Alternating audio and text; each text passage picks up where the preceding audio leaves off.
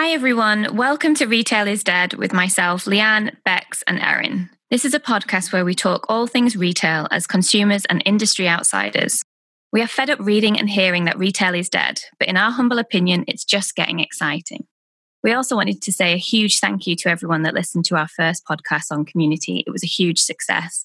And also another big thank you for those of you that rated and reviewed us. It's hugely, hugely appreciated. So thank you. So following on from our first episode on community, we didn't want to ignore what is going on right now with retail and the impact of COVID-19, as well as other structural changes are having on the industry and indeed the wider economy. So for that reason, today we want to spotlight resilience. Now, post-COVID, the world will never be the same again. We will all have faced our own difficulties during lockdown that in turn will have made us more resilient.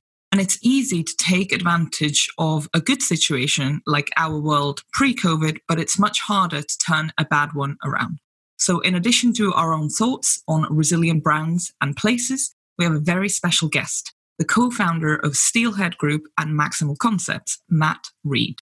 We chose Matt because of his wealth of experience in the global F&B industry, as this sector, as we all know, has been hit particularly hard in recent times. But also because being an entrepreneur and leader of many businesses, Matt has an in-depth knowledge of how to make a resilient business. And we hope that that will be very inspiring to you all. And because Bex and I love a good quote, we wanted to kick this session off with one. We were going to use the Darwin adaptability quote to help us summarize resilience, but we think that Mike Tyson does a much better job of summing up the sheer shock of the last 4 months. And he says that everyone has a plan until they get punched in the face. And whilst we all think that the most overused word at the moment, other than furlough, is pivot, there are actually some great examples out there of retailers and restaurateurs innovating and adapting on the back of the most unprecedented events, certainly of all of our lifetimes. It's as if all of the trends that we've been talking about and forecasting for the next decade have come true in a matter of months. 2020 has become 2030. So what does this all mean? And what does this all mean for retail, restaurants, bars, gyms, cinemas, and our beloved hairdressers and waxing salons?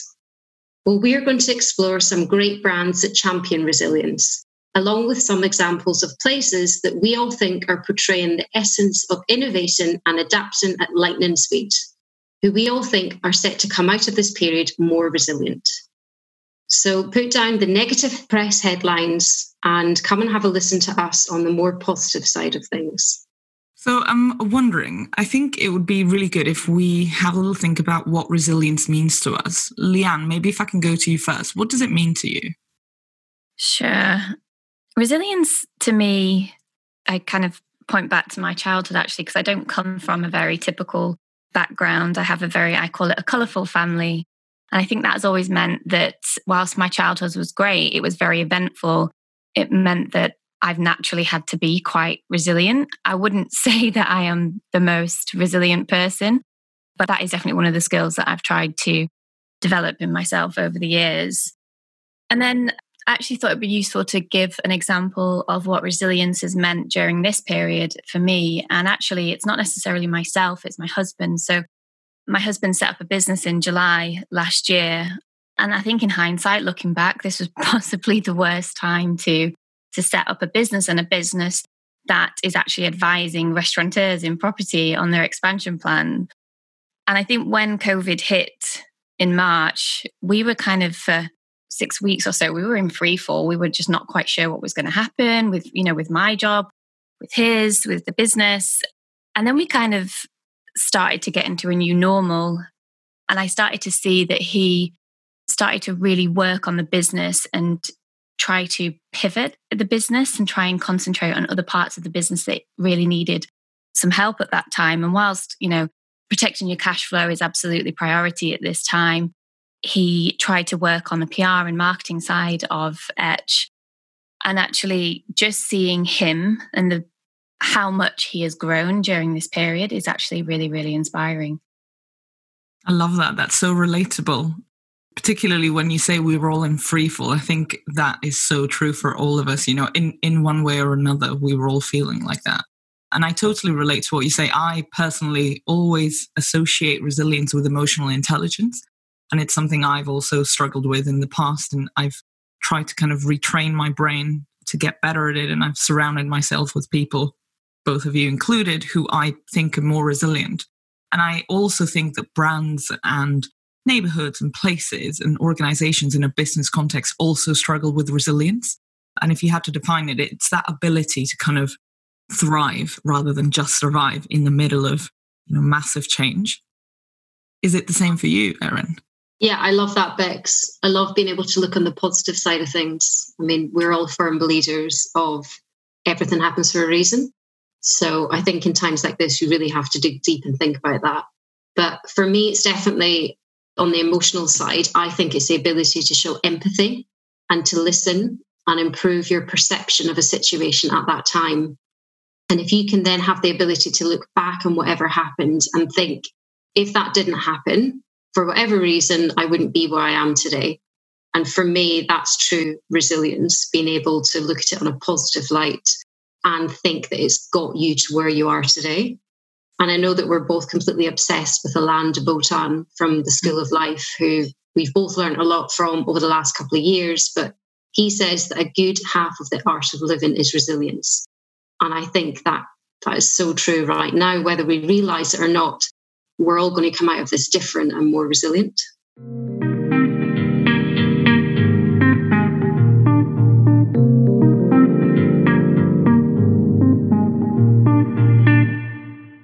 Just moving on to our next section, we wanted to talk about resilient brands. And I actually haven't picked a brand as such. I've picked a concept, and a concept that might be surprising to some of you. But when I was trying to think of resilient brands, actually pubs came to mind.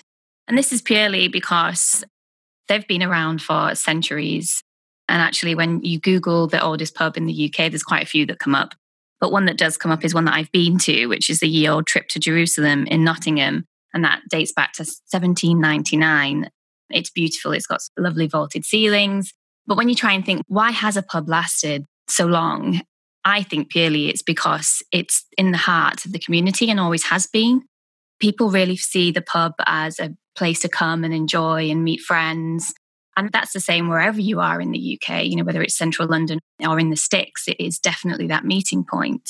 I would say, though, that the concept of the pub has been tweaked in recent years with gastropubs and the rise of those. And also, I'm not saying that it's, necessarily always a hugely successful sector. It isn't. There are failures as well. But when you look at why is a pub so resilient, I think it's a few things. Margins on drinks are actually higher than food. The cost of labour is much cheaper. The skill as well.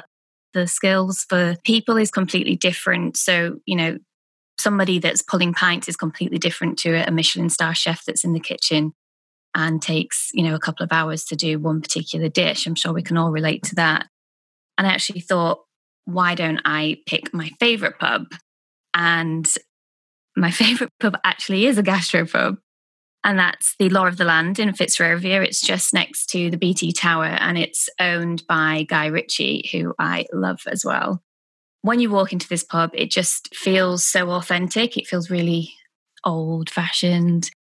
And the furniture is so cool. The staff are amazing. The vibe is just right. And the food, by the way, it could be a standalone restaurant, definitely, because the food is the best, one of the best meals I've ever had in London. And if you haven't been for the roast and you're a vegetarian, the roasts are way better than any meat roast. So yeah, that's the reason why I chose Law of the Land. That's awesome. I love that. I love that you've picked a business model that, as you say, has stood the test of time, and it's incredibly simple, but when it's well executed, it does well. And I think that says a lot. In the post-COVID world, there's going to be a lot of this, take things back to simplicity. And if it isn't broken, then just don't fix it. Yeah, definitely. I'm fascinated by that. I'm going to take it a full 180 and go back to retail. And I couldn't help myself. I picked two brands. And my first brand is Apple. And I can hear people rolling their eyes going, here she goes. It's really, really obvious because I picked Nike. in the first episode, but just hear me out, right? So it's a brand that famously almost went bust. Then it was saved by Bill Gates at Microsoft. And in that huge comeback that they had, they not only just changed one industry, they managed to change about 5 of them. And arguably, in my opinion, retail is one of them. For me, Apple have really created a new standard for what stores are supposed to look like, how they're supposed to be executed, the kind of value and engagement they're supposed to have with a community. And they perfected that 20 years ago. And in the context of what this podcast is about, where people assume that retail is dead, Apple is a brilliant example of why it just isn't. And I love that. And the other brand that I thought I would mention is one of my favorite brands, which is a luxury brand called Loewe. So not Lowe, not Louis. It's a Spanish brand, but I think the name originally is German or German-Jewish, one of the two. And I really love this brand because they're rewriting the rules on what a luxury brand is supposed to stand for. And the creative director, who's a guy I'm basically obsessed with, Jonathan Anderson. Me too. I know. He's amazing.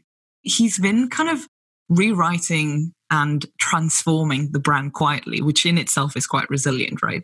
So at the beginning of lockdown, he was doing loads of IG lives with artists and craftsmen and kind of musicians that he liked, that he'd encountered in his so-called inspiration trips. And it was just such fresh content and so different to what everyone else was doing.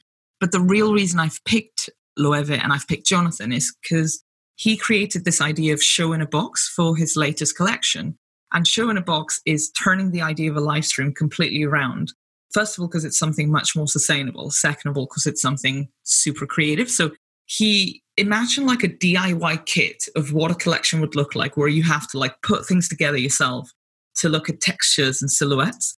He did this and he sent it all to press. And then in the end, he did a sort of consumer event, which was virtual on loewe.com and their IG. And I just think it's so clever to appeal to the creative side of us when we've all been, baking banana bread or doing DIY in the house. Mm-hmm. And in doing all of this, not only was he probably smarter about his budget, but he created a far bigger buzz than he would have probably with a live stream. And I think that's exactly what a resilient brand is about. It actually takes me back, some of the images of those boxes takes me back to when we were kids. And, those dolls, the cardboard cutting dolls. So whether he was trying to do that as well and playing back to, like you just said, the simplicity point, if it's not broken, don't try to fix it. Yeah. I mean, imagine getting one of those through your letterbox. Oh, I need to get on that mailing list.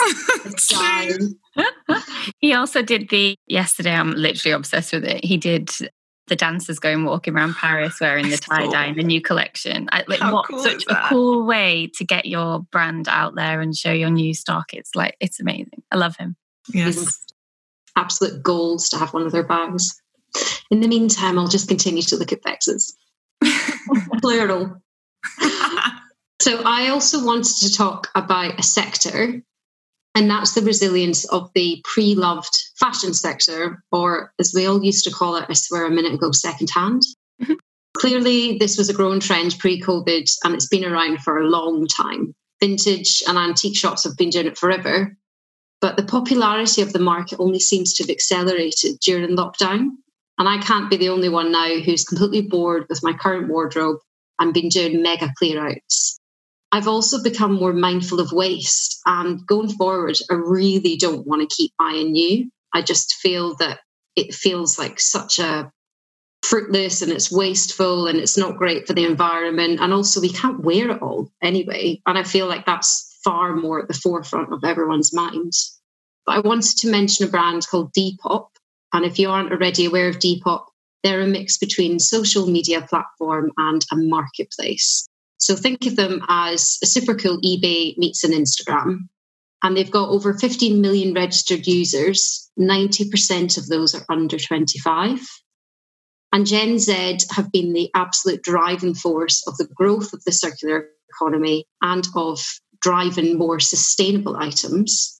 And I think that post-COVID, this trend is only going to continue to grow, as will transparency, which is now demanded more than ever. I mean, we only have to look at what's happened with the Black Lives Matter movement and the direct impact this has had on senior roles within major retailers and other businesses. or the complete mess that was the sweatshops that were uncovered in Leicester from boohoo.com. So I think that during lockdown, Gen Z have been getting far more creative. And like you say, Bex, people have been making banana bread, but people have also been making their own clothes or upcycling their old ones to sell. Mm. And I think if we all just take a second to appreciate the tie-dye phenomenon that was, I mean, it's just mad. The hashtag tie-dye was viewed more than 585 million times on TikTok so far. And I just think it's incredible that people are now in this mindset where they want to upcycle their existing wardrobe. And so much so that Depop had a growth of new signups in April of 165%, and that they had an increase in April this year of 300% year on year in the number of items sold. And I think post-lockdown, coming out of this, we're all becoming far more au fait with online shopping. We all know we have too much stuff. These platforms mean that we can also make a bit of extra income selling the products too. And more interestingly, we've seen some of these brands invest in physical pop-up shops, namely within Selfridges, which I think is great because it allows customers to touch and feel the products. And when Depop did theirs, you could go in and have a look at some of the more popular items. Some of their accounts have hundreds of thousands worth of followers, and they have their own products in Selfridges. But they've more recently done a collaboration with a more luxury competitor, Vestiaire Collective, who have still got a space within Selfridges, which I think is really fascinating. And for me, I think the growth of this market is here to stay. When you look at things like social media and technology, it's helping us all to become far more global and international, and we can communicate much quicker. And I think it just proves that even a pandemic can't even slow down the growth of this market. Mm. I mean, you all know I'm probably not a customer for this kind of market, but I totally appreciate the sustainable point of view. And I think that's hugely important, but I don't think I'm going to be one that's running out and unfortunately getting secondhand things. Although maybe luxury items I do see, like renting a dress or a handbag or shoes or whatever it may be, I get that, but no, sorry. But yeah, I'm the wrong generation. I think I agree. And we've both got sisters that are the same age, Leanne, who are, I mean, it's how they shop. It's their lifestyle. They live and breathe it.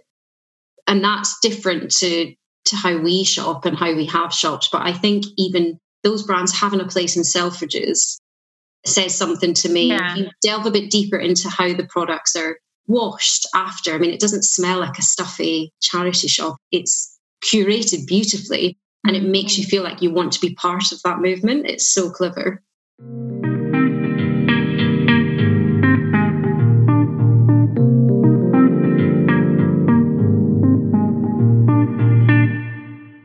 Just linking to that and moving on to typical places that represent resilience. I actually found it hard to pick a place. And whenever I did, I kept coming back to London, and I didn't want to include London in this for lots of reasons. And when I was looking at it, actually, I found that Stockholm is ranked 6th in the world's most resilient cities. And that's actually above London and Paris. And I love Stockholm. I really love Stockholm. And I thought, that's really interesting. And then delving a little deeper, I wanted to understand, how is a city measured in resilience? I thought it was really interesting. So this resilient measure looks at the climate and the environment, because of course that's a really important factor. Local resource, infrastructure and community.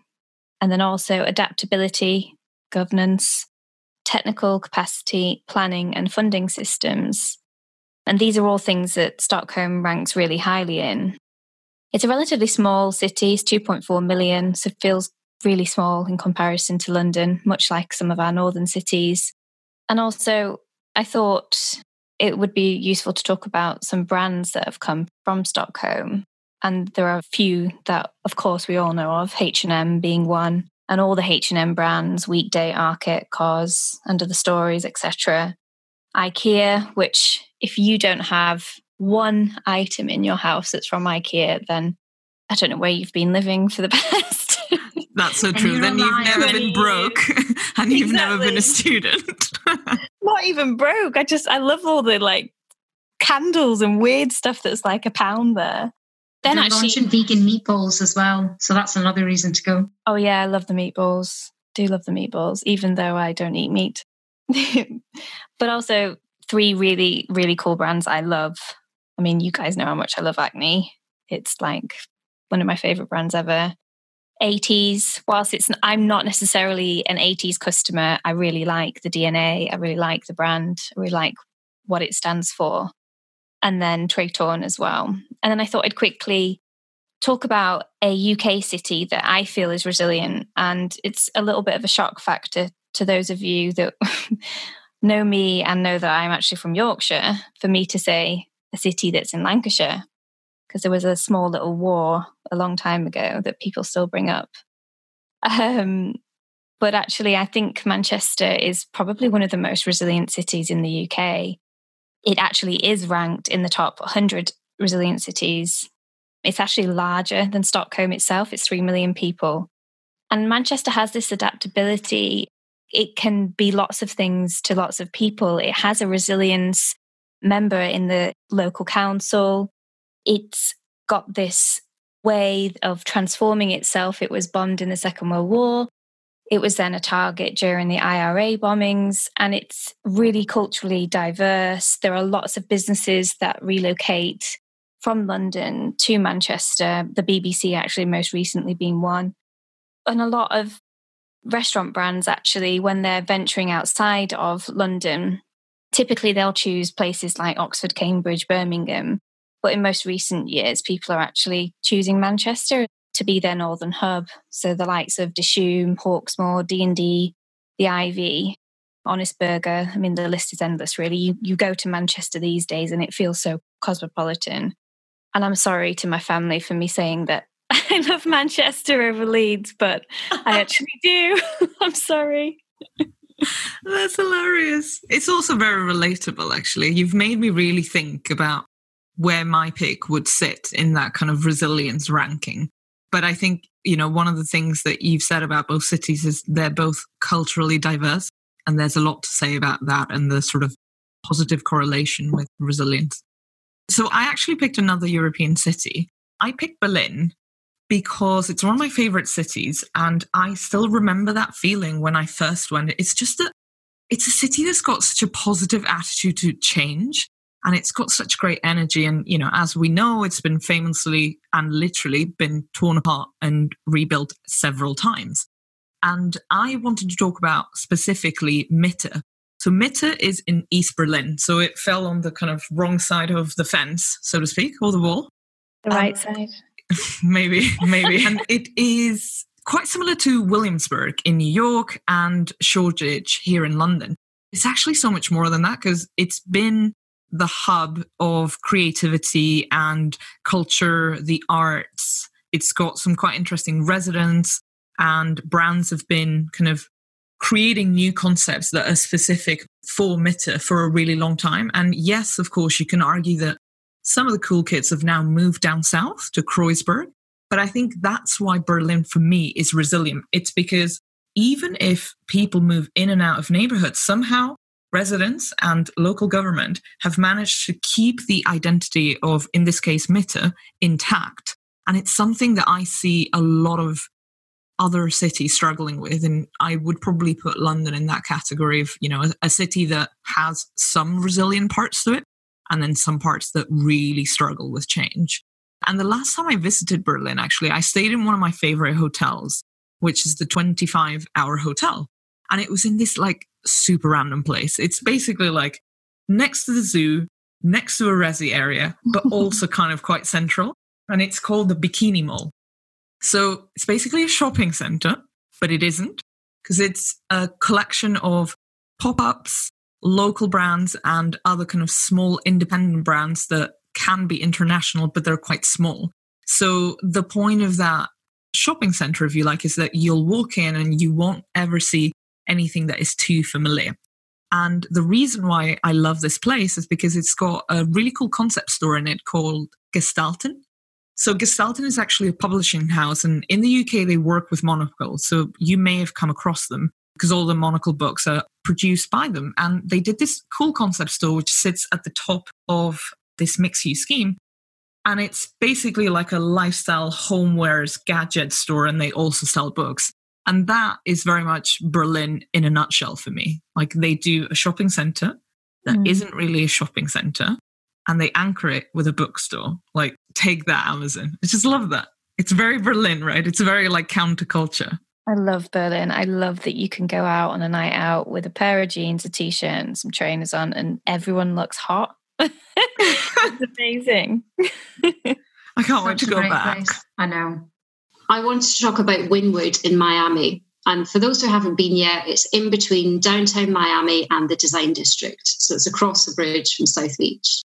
And it's best known for its character buildings covered in walls of the most amazing graffiti and street art that you will ever have seen. And it's in amongst the coolest mix of culture, next to a brewery, concept stores, pop-up shops, unbelievable restaurants, and a really buzzy nightlife. And when I first visited in early March, I was so lucky to get there just before the whole world fell apart. The first thing that I was blown away by was the sheer cool factor of the place. But when I came back and I delved a bit more into the history, it's a pretty resilient place. It was the original home of the garment industry more than 100 years ago.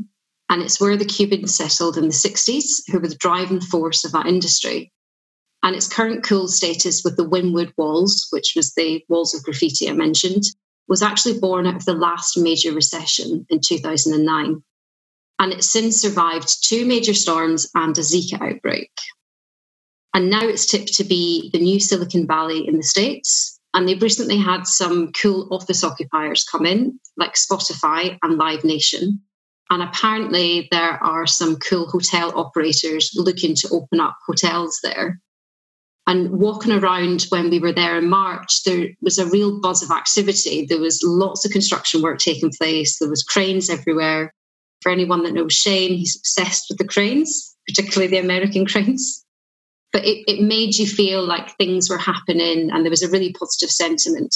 And for me, it just feels like it's one of these places that can keep reinventing itself to stay relevant. And it has a real community at its heart. So I think one of the main things that we've all seen coming out of lockdown, particularly in London, is that the places with communities and residents on their doorsteps have been able to recover quite quickly compared to central London, where they're very reliant on tourists and office workers to help boost that economy. So I'm hoping that because they have those residents, that the shops have also managed to keep alive coming out of lockdown.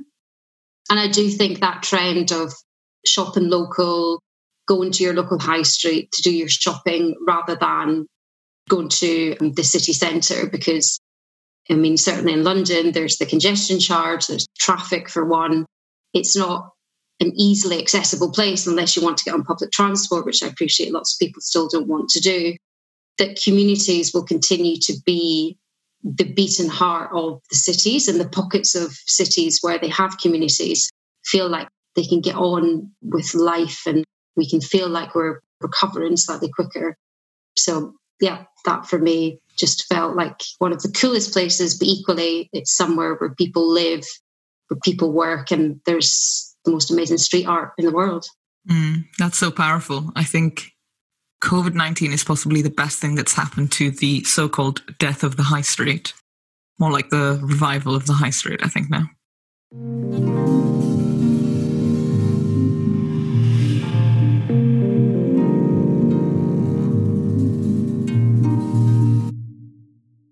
So now we're going to talk to our second guest on our series, which is Matt Reed. He's the co-founder of Steelhead and Maximal Group, which we spoke about earlier in the podcast.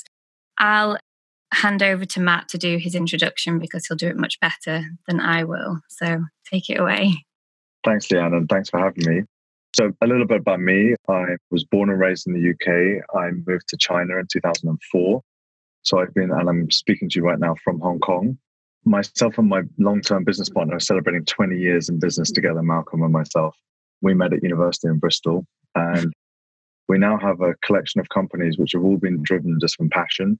And they sit in three key areas. First is hospitality and restaurants. And we're best known for Mott 32, which we now have in both Canada, America, most of the Asian gateway cities, and hopefully soon in London.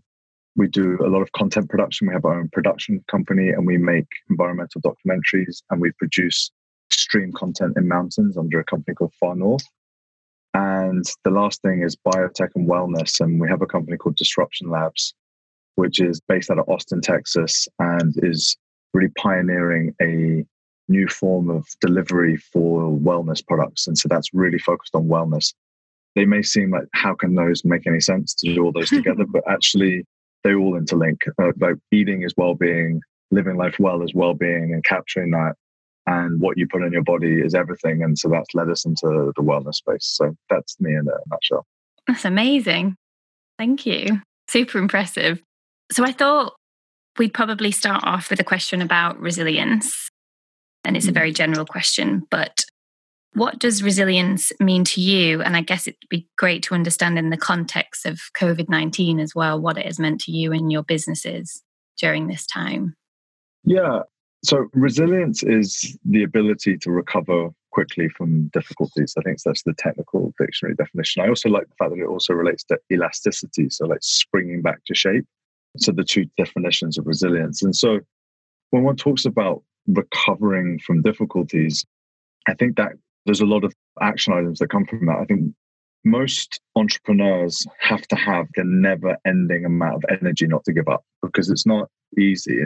Ideas are cheap, but the execution of ideas to an end goal is actually really, really hard. And that comes from never-ending problems being thrown your way. And those problems can be, you'd never expect it, but it could be a global pandemic. It could be micro issues. It could be tornadoes. It could be any number of things. It can be staffing issues. It can be, every day is a collection of problems. And your ability to lead your team, to manage your own stress, to make decisions, to change, to evolve is fundamental to whether you make it or not. So I think that resilience means to me just never giving up. It's like, how much do you want it? Yeah. Do you know what I mean? And that's always been my credence. I think everything that I ever created came because I worked incredibly hard and surrounded myself by amazing people and just tried my very, very, very, very best. And I failed many, many times, but it's because I picked myself up and tried again that I think I got to where I got to so far. It's quite interesting you say those things, because you pick out quite a few things we all talk about, whether it's what resilience means to ourselves, but also when we look at businesses and we think that they're resilient, we've picked out some of those things that you said. So it means that either we're doing something right or you definitely are. So good. No doubt. That's good. And then also, when you were building the brands, Maximal and your other brands as well, were you conscious of resilience, or is it something that you react to, like you say, or are you always thinking in the back of your mind, right, okay, so we will, let's talk about property, we will pay this level of rent because it means the business can survive some difficult periods, or when you're looking at your suppliers, we can only pay X because we need to factor in some flux in there. Do you think about resilience on a day-to-day basis, or is it more of a holistic thing that's in the back of your mind? I think that if you're feeling like you're having to be facing the challenges of resilience on a daily basis, you might need to ask yourself some questions as to what's going on, right? You know what I mean? As in, you shouldn't be needing to speak to your landlord on a monthly basis for some rental issue. That means you've just either built the wrong business plan or this is not working. So, I mean, I do think there's a certain degree of planning well and being on top of what you're doing and getting better at what you're doing. But I also think that the key word in this was recovery, right? So I think when it comes to restaurants, we're going through the most insane experience in the life of F&B globally. And I just read today, I mean, so we have Mott 32 in the Palazzo and also in Marina Bay Sands. And the owner just came out and said he's not going to do any furloughing until the end of October, even though he's on 97% of his revenues. Can you imagine a business that's 97% down in sales and is still continuing to pay his employees, which is just because he believes that's the right thing to do? And, you know, I think that that's an amazing thing that he's doing.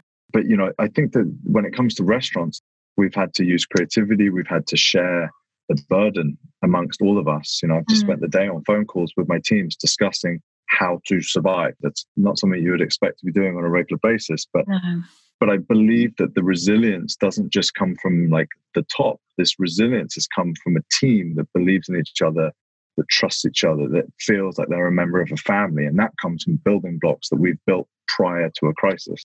So maybe we can kind of take resilience one step back and say, how do you really become resilient? Well, you become it because you've got a strong foundation. You have a team that there's more to it than just being able to solve a problem, That's so true. And being personally resilient is super important as well in all of that, which is very evident. So just taking it a bit of a diversion to retail and brands, because that's what we really like, and it's a fun bit. Yes. Fun. Yes. So I don't know if you'll admit to something like this, but what is your most embarrassing or extravagant purchase that you've ever bought? And I don't think we can include cars and houses into that because it's really standard. No, that's a cop-out. Don't do that. Yeah. Actually, I'm quite unusual in the fact that I don't own a car. Oh, interesting. So I wouldn't even have that to fall back on. But as someone who's really committed his life to food, probably my most extravagant purchase on a probably too regular basis is I do eat in what some people might perceive some quite expensive restaurants. And in particular, I'm a big fan of Japanese omakase sushi, which can be quite expensive. But for me, I believe that those moments and those experiences and those flavors and that craft, and I know, well, like, for example, if you go to Sushi Shikon here in Hong Kong, they're speaking to the fishermen and it's being air freighted in, which has probably not got the greatest carbon footprint, but it is an incredible experience that I think is like a craftsman's experience that is worth it. But to others, one might say it's quite extravagant. Yeah, I get that though. I think sometimes I get experiences over products because you can never forget that, whereas you can dispose of a product, I guess. So I totally get that. And Rebecca was absolutely like fangirling over your Japanese love of food. Oh, I love everything about Japan. About a week ago, I was supposed to be on my way there for the Olympics and to have lots of extravagant food like you just described. So I relate to that a great deal. We're actually working on a Japanese restaurant at the moment. So that's quite an exciting time to be able to be going through the tasting process with that, which will be starting soon. Oh, it's amazing. Oh my God. Awesome. So jealous. Yes. Yeah.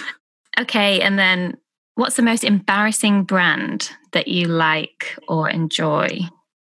I kind of struggle with this question because I'm really not embarrassed about any brands that I think I'm just like shamelessly enjoy everything that I partake in from a brand perspective. So I'm afraid I can't really say that I'm embarrassed about a brand, You enjoy McDonald's? Yeah, but I'm not embarrassed about that. I mean, it's singly one of the most successful restaurants in the world. Yeah, true. Built on a genius business model of owning the real estate, controlling the franchisee.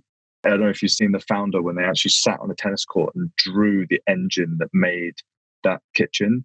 For me, it's inspirational. I mean, so like, you could say as a restaurateur, you're really eating chicken nuggets, but I don't think that's embarrassing. But yeah, I'm with you. I do like the chicken nuggets from McDonald's, I will admit to that. And then this is maybe a bit of a personal question. And people squirm at this question, but you don't have to answer it. But maybe that speaks volumes. Who did you last DM on Instagram? And can you say what it was? So I'm actually launching my CBD brand, Reset Bioscience, at the moment here in Hong Kong. It's quite an exciting time. And I have to admit that I don't do a lot of DMing on Instagram, but I have been. And I've been messaging yoga studios and fitness influencers and all sorts of different people and getting really remarkable responses. And I will share the best one I had today from a restaurateur that I'd never heard of called something like Mother of Dill.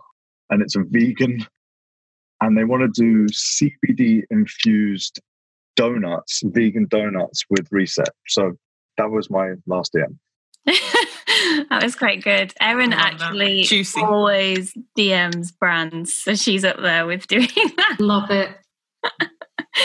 Such a stalker. Yes. And then I guess another fun question. What are your top 3 most used emojis? I mean, hands down, the one that gets used the most at the moment is either, the Thai style thank you, like with the hands together, because I literally feel like I'm thanking everybody every day for something non-stop, because I'm just communicating like crazy because we have to over communicate in times like this. And the opposite of that is probably my head exploding. So like somewhere between either my head exploding and saying thank you. Yeah, that's good. That's very good. And then lastly, before we ask you about your tips on where to eat, when you think of resilience, is there a person or a brand or a place that inspires you? Yeah, this one, for me, is probably a very personal answer. So my COVID experience has been not only like everybody else, everyone's had an awful experience in the last 6 months. Mine had an added complication, which is just at the very beginning of it, my dad got diagnosed with cancer. And so, sorry. And I actually moved my dad to Hong Kong to have his treatment and have put him in my apartment here because at the time I felt London was really, it was literally just kicking off at the beginning of the year. And I knew Hong Kong was sort of on a different wave. So I've actually had my dad living with me here in Hong Kong for the last few months. And I've watched him go through the whole thing. And 2 days ago, he did his last chemo. And he has laughed his way through the whole thing. And that to me is an amazing resilience. And he's just, in a foreign country, living in a little apartment in a place which he's not used to being, has just done it all with a smile. So I think that's my inspiration.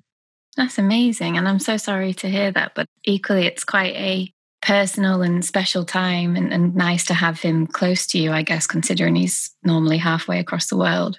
Well, actually, he's normally on the exact opposite side of the world. He lives in the Caribbean. Oh, wow. So it has actually been a really amazing gift that I've seen my mum and dad like every few days for the last 4 months, which has been actually one of the silver linings of this horrible experience. I bet you've probably needed them as well. I have, yeah. So that has been great. Oh, that's amazing. Thank you. And then lastly, because you are such a foodie, and I know our listeners will want to know where you like eating and drinking. If you were to describe your perfect day, so breakfast, lunch, dinner, drinks, and travel is not an issue, you can go anywhere in the world, what would you do? Where would you go? It's quite difficult. Ooh, that's a difficult one. And I definitely haven't prepared properly for any of that sort of question. Okay, and I'm going to make this slightly more relevant, I think, to London. For me, my favourite breakfast in London every time I come, so I go to the Wolsey and I have duck eggs and haggis. For me, that is a rite of passage. But I would also say that as someone who doesn't eat breakfast on a regular basis, any sort of epic breakfast buffet is definitely a win. Lunch would have to be an omakase. I mentioned it earlier, but definitely like just an incredible sushi experience. And there are many around the world. I obviously can reference ones here in Hong Kong. Sushizo are great friends of mine. And I have to say, I think that they do an amazing job. So I would probably go and see Fumio-san if I had the choice. And dinner, that's a real struggle, You can say a few places, don't worry. It's hard, I know. It's hard. I mean, it depends on the different foods and I don't know. I think that's a very, very impossible question to answer because there's so many meals and I couldn't pick one. What I would say is just experience because it's hard to really embody it. But when you first open a restaurant, so like I recently opened Mott 32 in Singapore and we went there for the very, very first time and we opened the doors for the first time and we ate the first meal in a restaurant that has been 6 months of incredible hard work. A team has come together and you watch people come in and react to something. And it's hard to explain it, but there's this huge inbuilt nervousness that it's going to flop. It's going to be a failure. It's not going to work. And then you see, and I always describe it, it's like the curtains come back, the show starts, and does the crowd smile? Like, you don't, and the feeling of sitting, eating what I am incredibly proud of, which I still to this day think is arguably the best Chinese food you can eat, and translated to wherever we are. So with the Singaporean element that we put in and being surrounded by people that are kind of swallowing up that experience, there is no other feeling like that.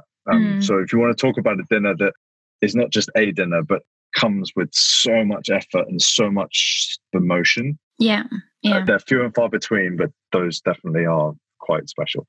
And I'm not just saying this, but the times I've been to your restaurants, you do actually feel that. It's weird you say that actually, because you really feel there's so much detail and there's so much atmosphere, whether it's Brick House or I went to Mott 32 as well and experienced that. It was incredible. And as you say, that meal actually is very, very memorable for lots of reasons. So I agree with you. Kind of you to say. I appreciate it.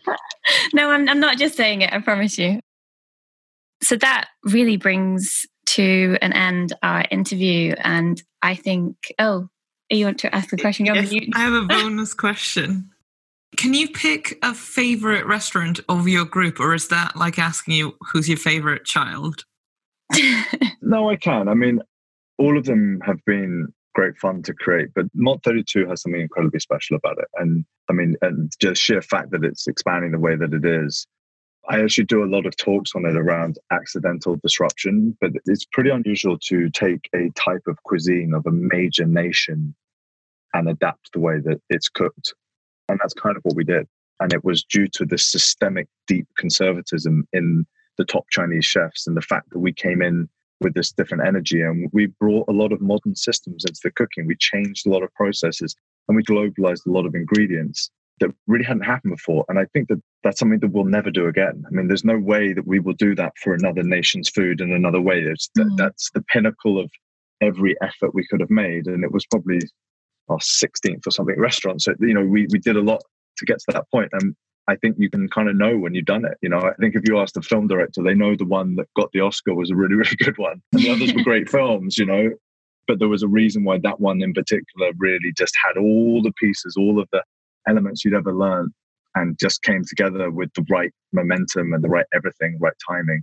And so I'm happy to say that it's Mott 32. I think we know that. I love that. Great. Have you been back? Yes, many times. Oh, good. Yes, I think we had our first, in fact, we did. My husband moved there before me and we had our first ever a sort of date night, if you like, at Mott 32. Brilliant. So thank you so much, Matt. Honestly, I think it's been really great having you on because you are such an interesting person and a little bit of a genius when it comes to restaurants and hospitality. And we felt it was really important for us to portray the hospitality side in this episode because it's been particularly hard hit right now. So it's really great to get your insight on that and all the other businesses that you're doing and all the other things that you do. I don't know how you have time to do anything in a day. You put me to shame. Not at all. Thank you so much for having me and thank you for all your kind words. And please, do support your local restaurateurs and do whatever you can because they're all struggling right now. So any little kindness will be very well received by anyone in my sector because times are tough. So thanks again for having me. I really appreciate it. That's all right. Thank you. Thank you. Thank you.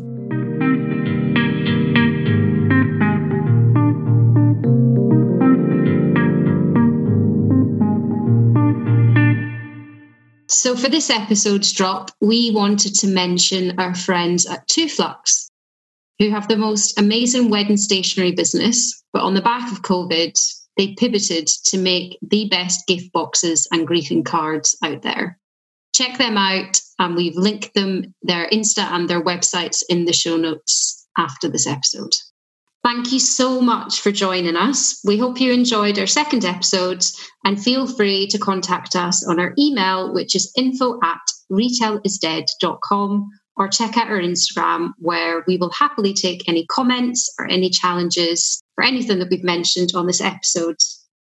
And most importantly, please don't forget to rate, review and subscribe to the podcast on Spotify and Apple Podcasts. And as a short disclaimer, all views and opinions as our own and in no way represent our respective employers. Until the next time, take care and we'll see you all soon. Thank you. Thank you.